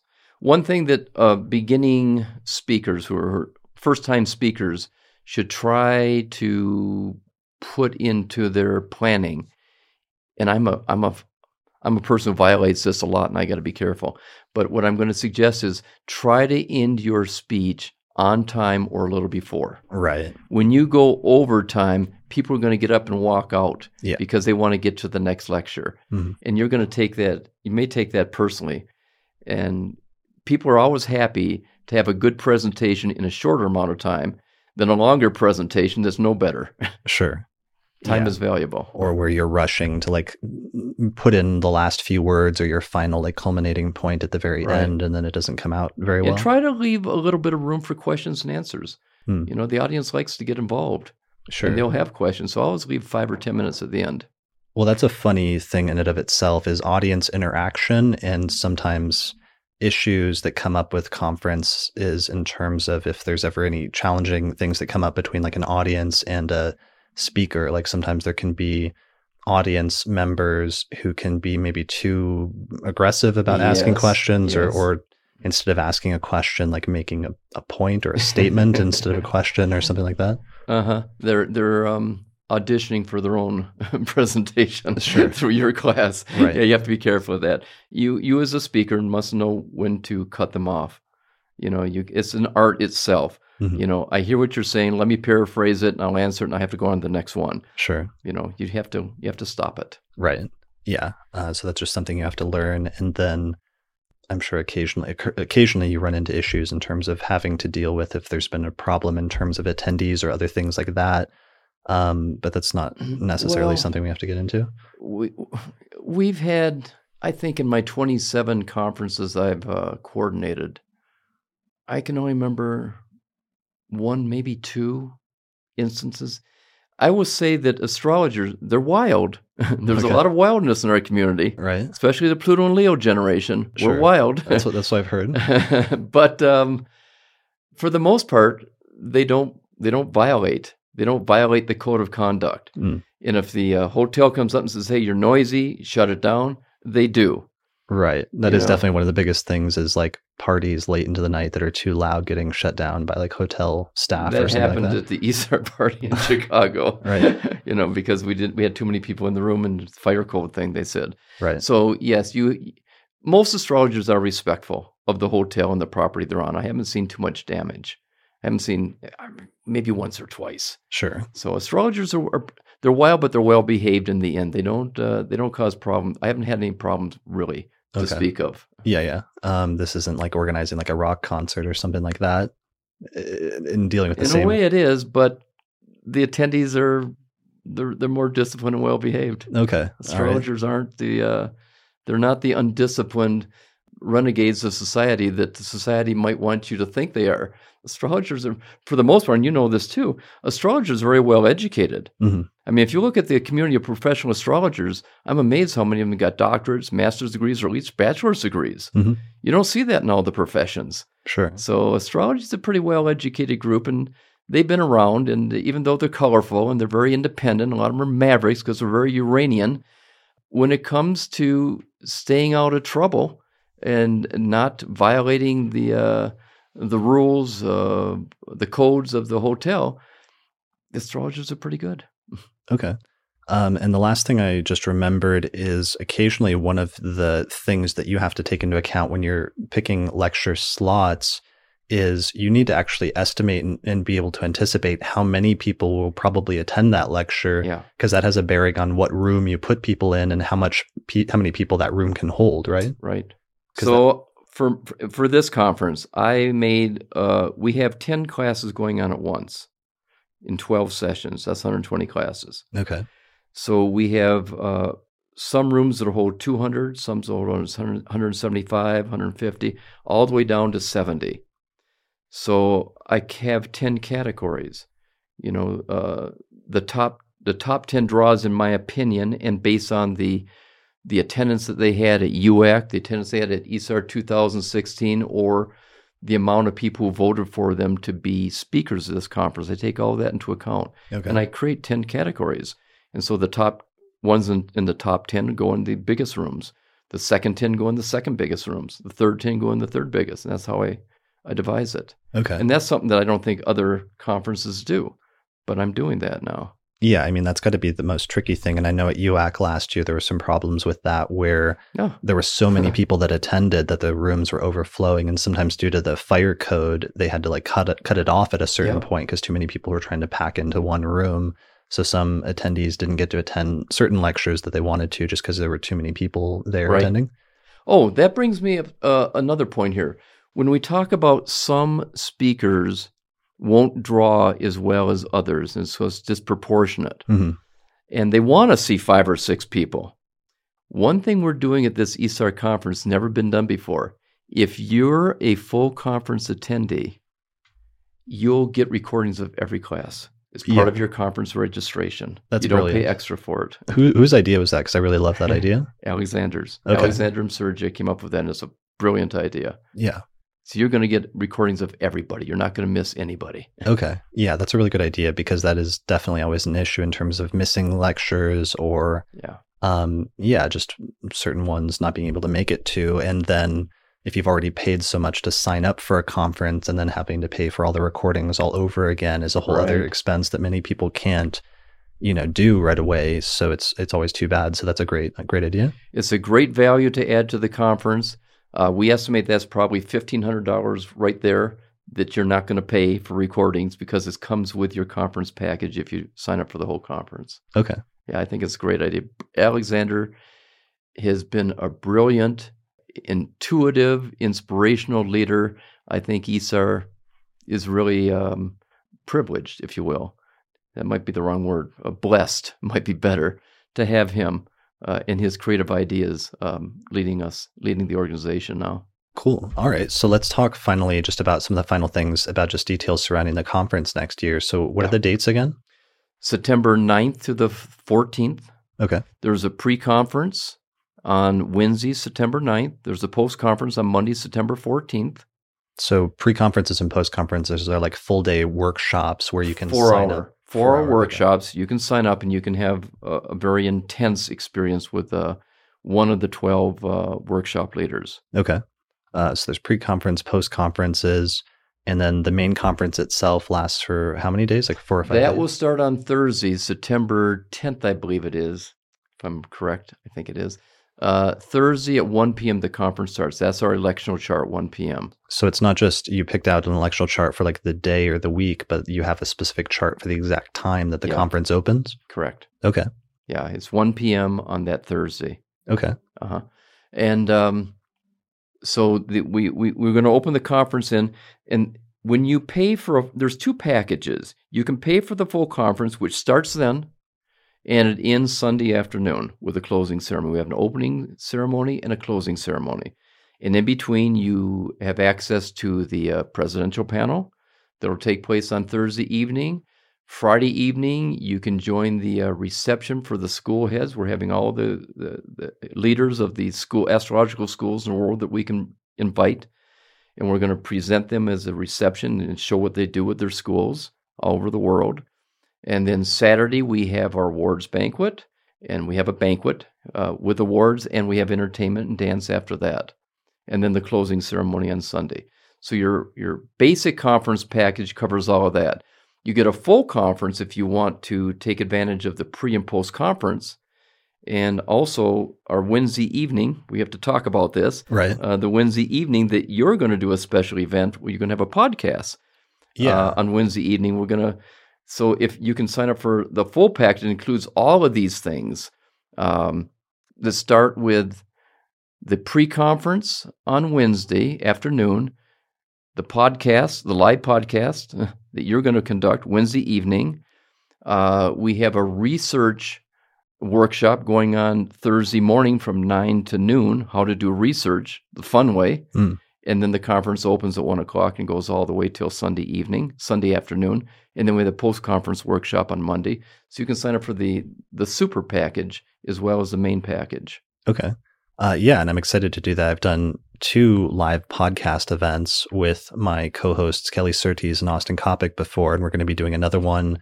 This will be our third one, which is going to be happening at the ISAR conference that Wednesday, which is the same day as some of the pre-conference events. It's going to happen in the evening. Yes. Yeah. Okay. It's going to be Wednesday evening. Okay, cool. So we'll probably do a live Q&A, which is what we did at NORWAC just in May a couple of months ago. And we did the first one at the United Astrology Conference last year, and it was a lot of fun. It's going to be very cool. Yeah, cool. All right. I'm trying to think of any other things that are worth mentioning about the conference or that are notable. Well, we could say we'll have special packages for local astrology groups or astrological schools. And that's basically if you have 5 people from your group or your school who are going to attend the conference, you'll get a 20% discount. Oh yeah, that's great. We did that with the Denver Astrology Conference last time, or Denver Astrology Group last time. You guys did an ISAR conference and you did that package deal. We got a group of, I think, 5 or 10 astrologers from our local astrology group to all sign up at the same time, and then they got the discount. Right. Yeah. And that's a considerable savings. I mean, if the conference is $400, that's a savings of $80 a person. So that helps. Okay. Yeah, and I'm sure there'll be other ways to sort of help cut costs and like save things in terms of like maybe connecting with roommates or other things like that. No, that's a big way to save it too. If you can share a room with somebody, get a double room. I mean, your hotel cost is cut in half by doing that. Right.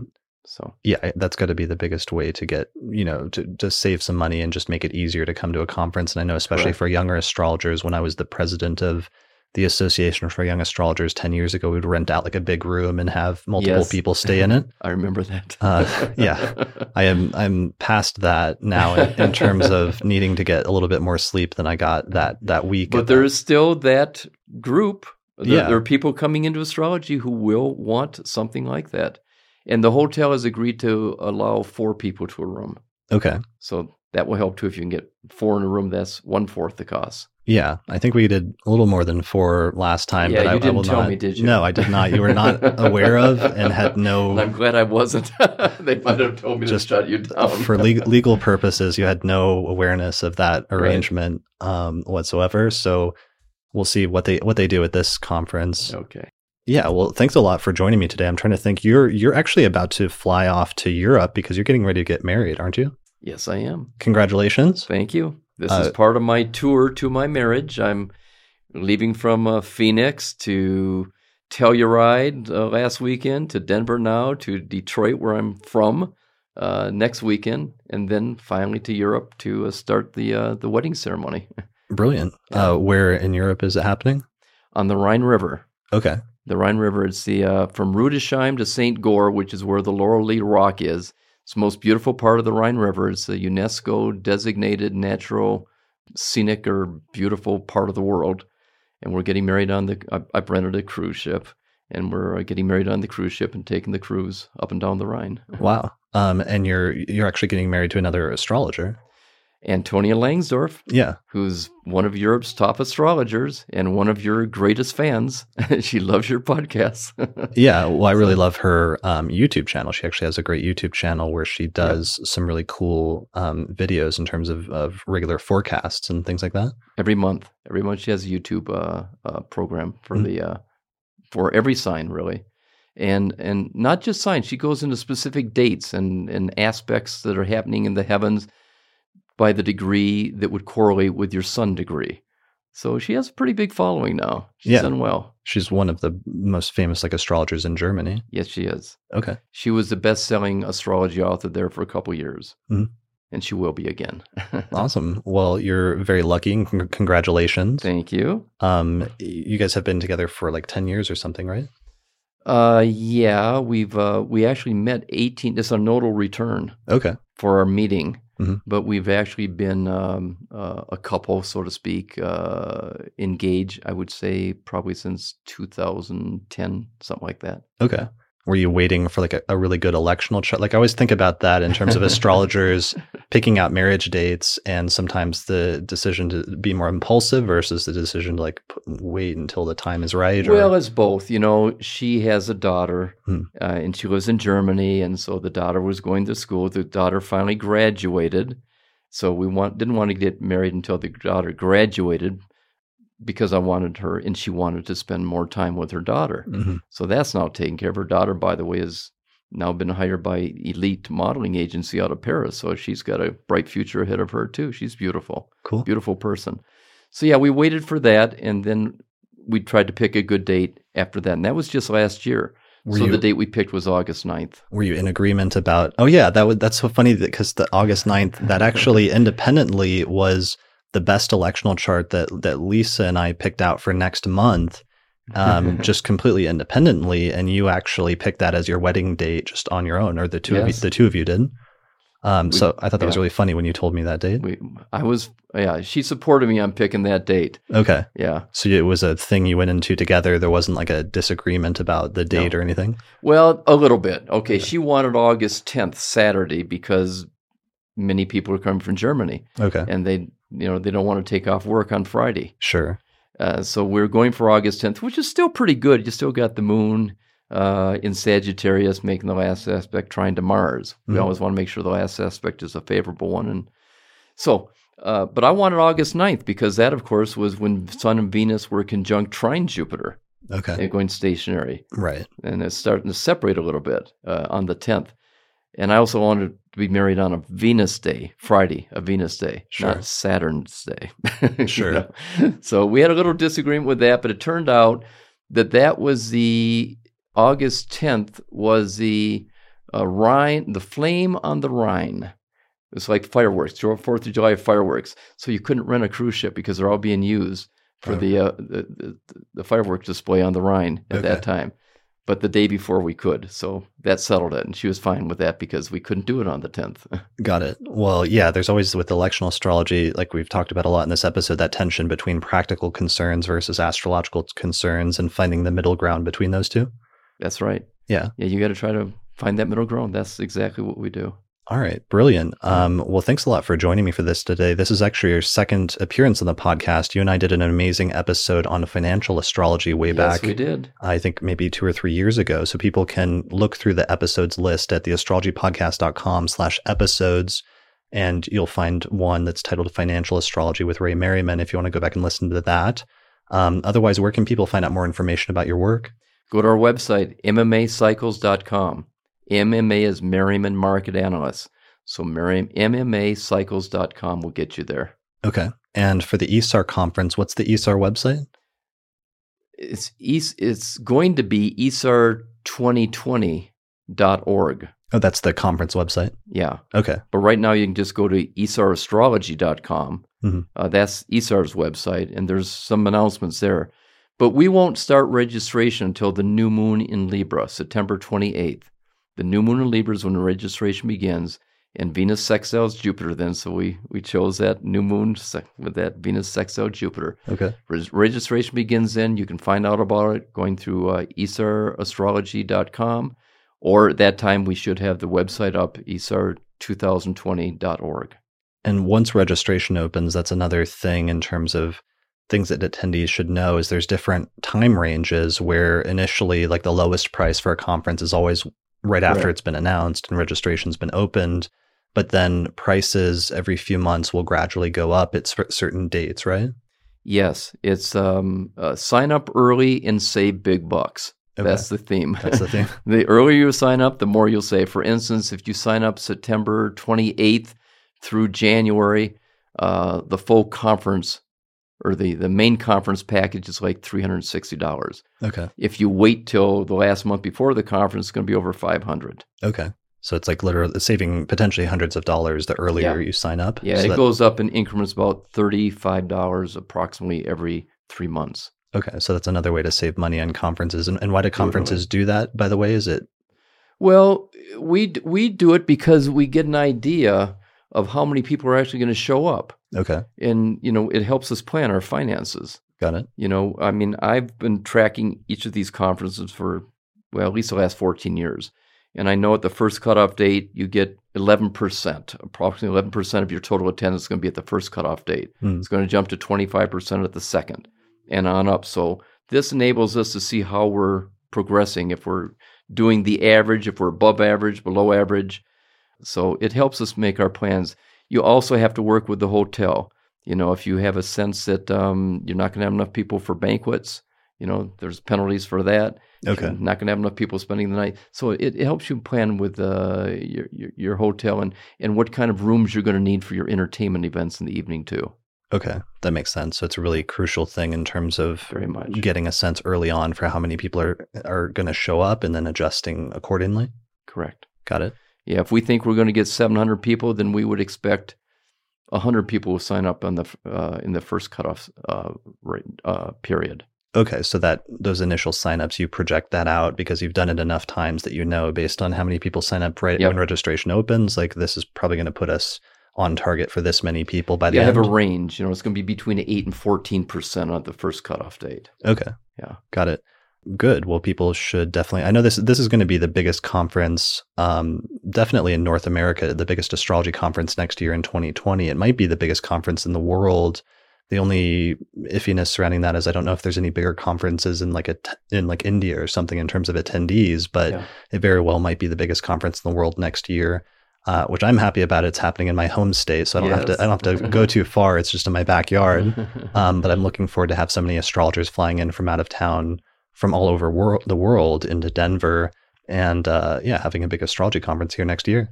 It's a great location, the Westminster Westin Hotel. And I think Denver is a great location. We always look for 3 places to start our site inspection. I didn't mention that either, but the site inspection part is important. You have to visit different places you think are going to work. We visit Philadelphia, Los Angeles, and Denver, and we settled on Denver. And we're excited to be here. I think it's a stunning location with the Rocky Mountains. In the time of the year, September, I don't think you can beat that in Colorado. That's probably one of your finest times. Yeah. Weather-wise. Yeah, it's really beautiful. And I'm excited to people can visit Denver and check out some nice places like the Mercury Cafe, which is where we host the Denver Astrology Group. And it's a local cafe that's owned by a local astrologer. I remember them from UAC. Yeah. A lot of astrologers ate there when UAC happened here in Denver in 2008. And then I'm excited about doing a lot of interviews here with different astrologers when they're in town, and hopefully having more people over to the studio and stuff that week to just document the conference and talk about what's going on. And I'm sure it'll be a big event. It will be. And thanks to you, Chris, for all the support you've given to this conference. It's been great. Yeah. And I expect it to continue, and we'll help you as much as you can get the personnel you need to have the best podcast you can have. Yeah, I'm looking forward to that. It's going to be our biggest one yet. So cool. Well, thanks a lot for joining me today. Thanks for sharing some of this wisdom and just experience in terms of organizing conferences. And thanks for everything you've done, just in all the volunteer work you've done over the years to set these conferences up that have been so important for the community, just as a matter of a community service. I really wanted to recognize that. And that's part of the reason why I wanted to have you on today. So thanks a lot for your contributions. Thanks for having me, Chris. It's been a pleasure. Thank you. All right. And thanks everybody for listening to this episode of the Astrology Podcast. You can find out more information about it at theastrologypodcast.com/subscribe. And we'll see you next time.